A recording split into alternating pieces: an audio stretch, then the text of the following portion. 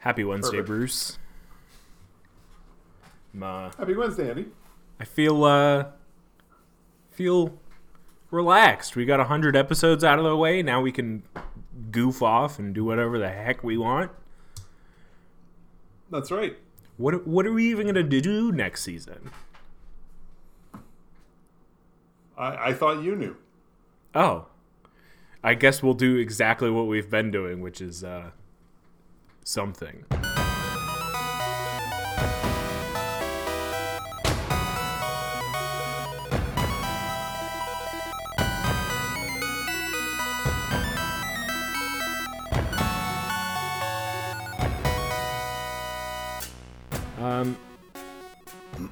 I neglected to introduce us. Hello, and welcome to Temple of the False Pod. We're in between seasons. Our decks are not optimized, but our episodes sure as heck are fun. I'm losing it. You're Andy. I'm Andy. Yes, I'm Andy. I'm Bruce. That's Bruce. Yeah. We like to talk about Commander and 60 card casual. Yeah. And multiplayer draft formats. And we just like talking about hanging out and playing Magic. And if you are unfamiliar, we do a 10-week season followed by 2 weeks off. Yeah. Where we do just whatever the heck we want. Generally, we talk about a card each that we don't get to talk about during the other episodes of the season. And Right. This week, Bruce brought one. Next week, I'll bring one. Yeah. So Yeah. this week, in the past, when we've done these little shorter vignette shows, I have come up with a card from a blast from the past, or for a lot of you, I'm guessing, a card you've never seen before that was in an old border. We're going to do something a little bit different this time. This is a card that I suspect all of you know, but I love the card, and I just want to talk about it for a little bit. It is a goblin, and I'm discovering that goblin must be one of my favorite creature types, because almost all of the creatures that I enjoy playing end up being goblins. However, this is not one of the commanders. I'm not going to do that right now. This card is Brash Taunter. Oh. I love Brash Taunter. 5 mana goblin. And not surprisingly, it's a 5 mana goblin and it's a 1/1, because that's kind of how goblins roll. However, it is indestructible. So that counts for something. And with Brash Taunter, that counts big. Brash Taunter's ability, whenever Brash Taunter is dealt damage, it deals that much damage to target opponent. And then for 2 and a red, you can tap it, and Brash Taunter fights another target creature. Now, for all intents and purposes, what this means is Brash Taunter can do damage to one of your opponents equal to the power of the biggest creature on the board. Mm-hmm. Because that's who Brash Taunter is going to fight. Because it doesn't matter. They can fight another creature that's indestructible. They can fight another creature that has what's the phrase I'm looking for? Death touch. Ooh. Doesn't matter. They're indestructible. It doesn't. I strongly discourage you from fighting another creature that has infect, because you only get one shot with that, because those are -1/-1. Yeah, and it doesn't translate die well from into that. damage. Yeah. No. But most But if of you the time- give Brash Taunter infect, huh? Now I see where you're going. For the most part, when I use Brash Taunter, he's mostly there for defense, because nobody wants to swing into a creature that they can't kill and will undoubtedly do damage back to them. But more importantly, the last opponent that, when they wrap up their turn, if Brash Taunter's still around and I have 3 mana, excellent. Now I'm going to tap the Taunter, and I will fight the biggest creature on the board and do damage to one of my opponents. And this is a spectacular way, especially in the right deck, because a lot of time it isn't that or that creature that's massive is mine. So there's nothing that says it has to fight an opponent's creature. It can fight your creature. So Brash Taunter tends to find itself coming out in decks where I can produce very large creatures. Brash Taunter just screams casual Magic because, to be honest, the more competitive and the more closer to CDH format you're running, the less likely you are to find a massive creature that just happens to be sitting on the board. Those massive creatures only ever show up with haste and they finish you immediately. Yeah. They don't stick around for turn after turn. That's really something you see a lot more in casual. And Brash Taunter does cost 5. This isn't a card that shows up on turn 1 or turn 2. It shows up a little later in the game.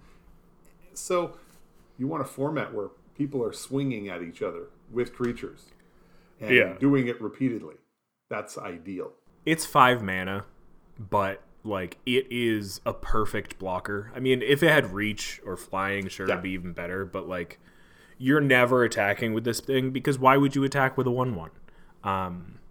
So you're keeping it back always to attack, always to block, and then you're following it up with end of turn, tap it to fight a thing. And if that thing finishes off a big creature, it does do the little tiny chip-ins that it needs to on creatures, which is always great. Right. In games I've had a chance to play him,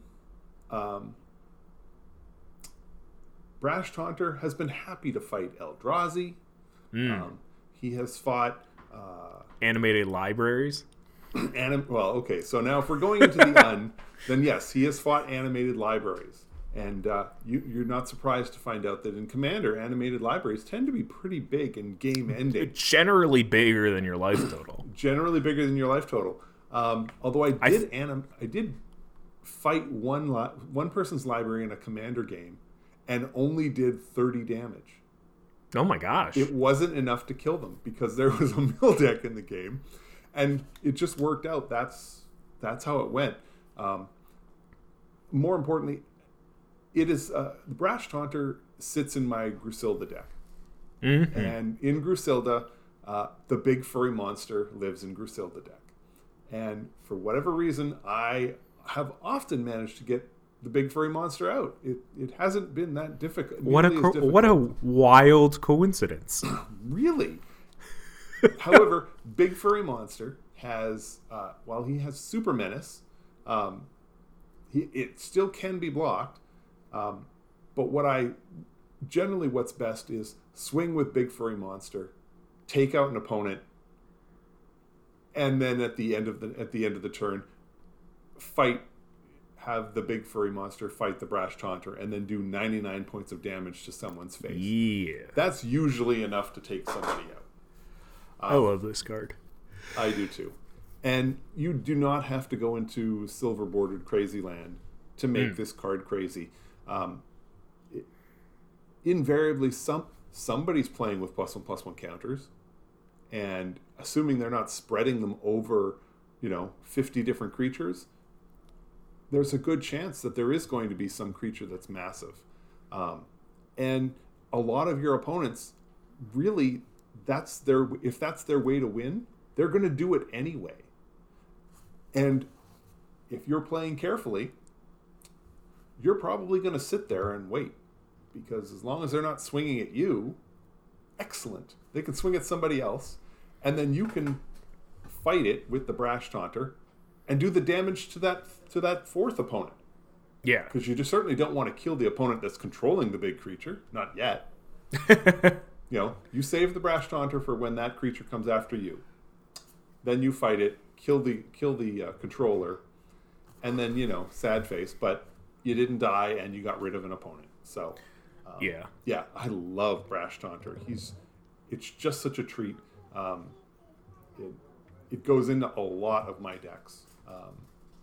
And Brash Taunter also fits into Grenzo, just because he's only a 1/1. I just don't tend to play him there because the creatures in that deck do tend to be a little bit smaller. Right. And you don't want to have fully rely. You don't want to fully Right. rely on your opponents. No, I mean, I want to get at least, have at least a 10-10 out, or have the option to get a 10-10 out, and that's a little difficult with Grenzo. So Yeah, I mean, like, I feel like on average, like, in most games, there's at least a 6/6 on board somewhere toward the end of the game. And for 3 mana, for an activated ability, like, you really just, I don't know, like, it, to have a repeated, deal 7 damage to face is real good. And in most cases, it's going to be, 12, 14 damage because it's going to be at the end of turn. And, like, if you need to do it at the beginning of your turn, you can, like, to just finish the game. It very easily becomes, obviously, player removal, but game-ending player removal. Yeah, and there's a back and forth because there is a point in the game where Brash Taunter is just a player elimination card, and then there's a big chunk of the game where Brash Taunter just, he does a lot of damage to an opponent, doesn't kill them, but he can do a lot, and his primary is stopping your opponents from sending their miserable creatures at you. Yeah. So, like I said, I love Brash Taunter. Covers all the bases. Makes me happy. It's a great time. Yeah. Oh, excuse me. I'm so sorry. Oh. Boring. No. Brash Taunter. I think I have like 2 or 3 copies, and they are currently all in decks. Like, it would surprise me if I'm ever at a point where I have any red decks that don't have it in it. I mean, it doesn't even take up that much real estate in the deck. Like, it's easy to cast pretty much on its own. Like, it doesn't need help. I can imagine plenty of red decks where the Brash Taunter is not a card you're looking for, but I just don't see it as a downside. It really, it fills the gaps, and even if you're not trying to build around it completely, it's still a great card. It's just it's a 1/1 indestructible, right? And, like, I mean, it's obviously not as on the levels of Toski green 1/1 indestructible, right? Squirrel. It's not on that level of broken, but it is. I mean, it serves a very similar purpose in the colors that the respective colors. Right. This another great one guy.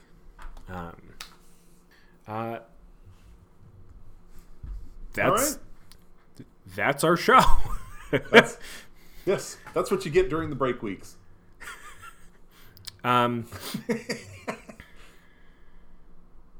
Is there anything else I want to say about it? I mean, I love. I want to take a second to talk about that game that you finish somebody off with Brash Taunter against the one we were just talking about, Animate Library, because it sticks out in my mind because it was your Animate Library under somebody else's control. Right.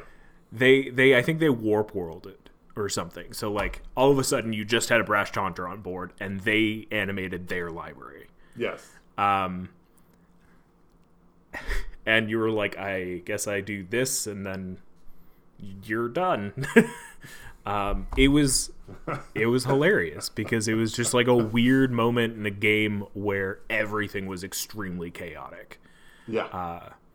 And it was a perfect, like, if you're going to do silly stuff with my stuff, I will do silly stuff with my stuff. And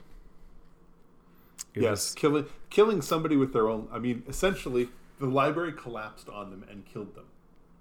It just seems very how it doesn't get much more goblin than that, does it? Yeah. It was fantastic. Anyway, death by book.